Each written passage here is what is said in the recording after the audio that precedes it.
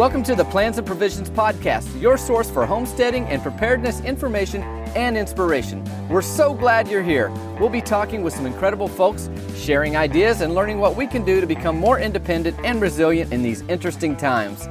Now here's your host, Jason White. Hello, everybody. It is the first Friday of April, so it's time for me to give you a little bit of an update on everything that's been going on around the homestead. It's something I've done since I started the podcast over a year ago. Every month, I give you just a little bit of a rundown on what we've done over the last month. And, the last few months, it's been pretty quiet, being winter time. Well, it is now spring since the last update, and a lot has changed. First of all, I'll go ahead and address the fact that during March, I kind of took a break from podcasting and had some time to kind of really think about where I want to go with it. I had started off the year with a desire to do more solo shows, and I did put some of those out, and I really enjoyed doing it, and I will continue to produce solo shows, but I'm not going to do it on any kind of specific timeline. I think that my goal going forward is just to kind of do what I'd been doing and what got me to where I am, and that's really focusing on the interviews, doing those every 2 weeks, and then doing the first Friday homestead updates. And that's going to be the plan. I will have some solo shows popping up here and there. I'll have some guest hosts coming in as well, and we'll just be talking about different subjects. So it's going to be good. Kind of going back to like I said, how I got to where I am with this show, and it's been successful so far, and it's been growing steadily. And honestly, I just really enjoy the interviews. I enjoy the conversations that I'm having and the relationships that I'm building.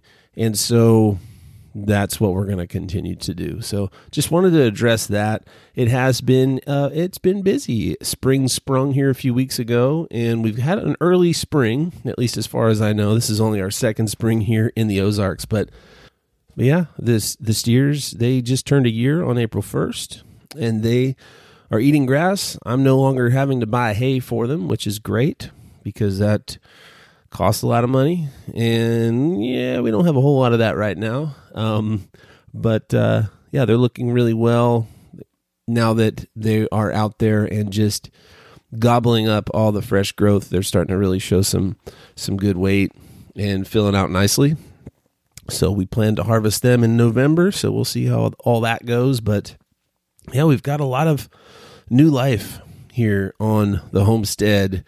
We just hatched 17 or 18 new chicks. We did our first batch of chicks in the incubator after talking with Jake and Becky of White House on the Hill last month. We went ahead and bought an incubator. It had been something that we'd wanted to do for quite a while. And we followed the directions, and we had success. 22 eggs went in, and I think, it was 17 or 18 that hatched. So they're all no more than 3 days old. They're just around the corner from me here, peeping away, and they're all doing really well.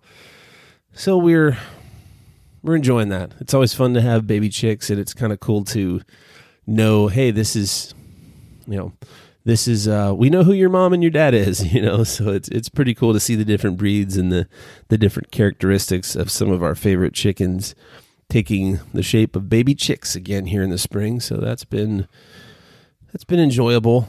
Our plans going forward are to start breeding. I've talked about it several times on the podcast, but we are going to start breeding the three main breeds that we do have here on the homestead.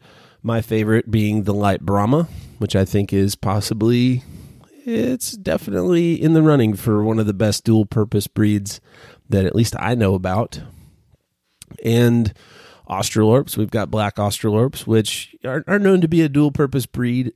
To me, they're just great chickens. They're great egg layers, and so we're looking forward to breeding those as well as our little Americana Easter egger batch. So I was able to get a new chicken tractor, a larger chicken tractor, where I've got 10 of our Australorp crew isolated, and they've adapted really well to it. So that actually went out, I think, last week. So this last week was really kind of a big week for us. We had the new tractor went out, and that's been very enjoyable. We've got a lot more control over our chickens.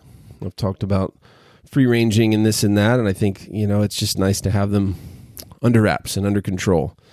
And they're safer, and they're not pooping on my back step, and I know where their eggs are going. But other than that, we also had, the last update, I had just bred, like the day before, we just bred our doe 1. We've got 2 does, doe 1, doe 2. Well, we bred doe 1 on March 1st, and she had her litter, I want to say maybe 5 days ago, and it's the 6th now. So it was right around like the 1st or the 2nd of April. And I haven't gotten a solid count, but I believe there's like 10 little baby bunnies in there. It's been a few days. They are healthy. We definitely learned some lessons from losing our first batch, our first litter. So we're happy to report that she built a great nest, and their bellies are full, and they're happy, and they're healthy, and they're squiggly and squirmy, and they're starting to put on fur. So we're breeding rabbits. We're finally seeing some success with that. We're expecting doe 2, who we bred about a week after. We're expecting her to drop a litter any day now. So we're looking forward to that, and I'll hopefully have good news for the next update that's all going well.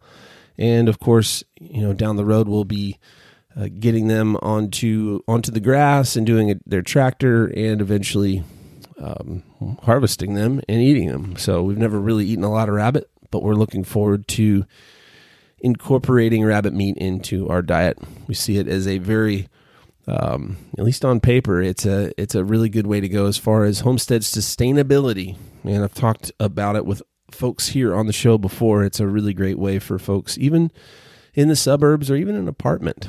You can raise rabbits for meat. So we're pretty happy about that.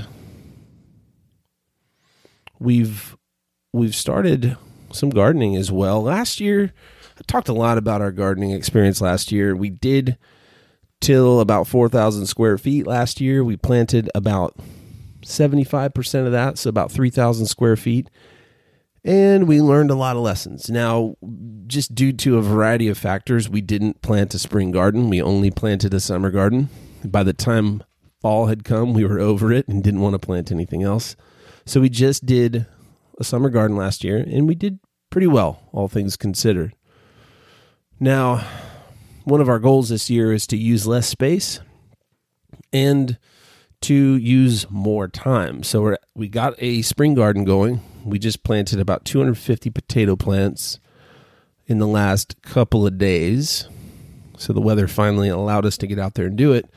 And we're working on getting our cabbage and other brassicas in the ground in the next few, as well as the ground dries out. We just got a good soaking. But I was able to use a broad fork for the first time. And if you don't know what a broad fork is and you've got a garden and it's in the ground, man, I got to tell you, it's a pretty amazing tool.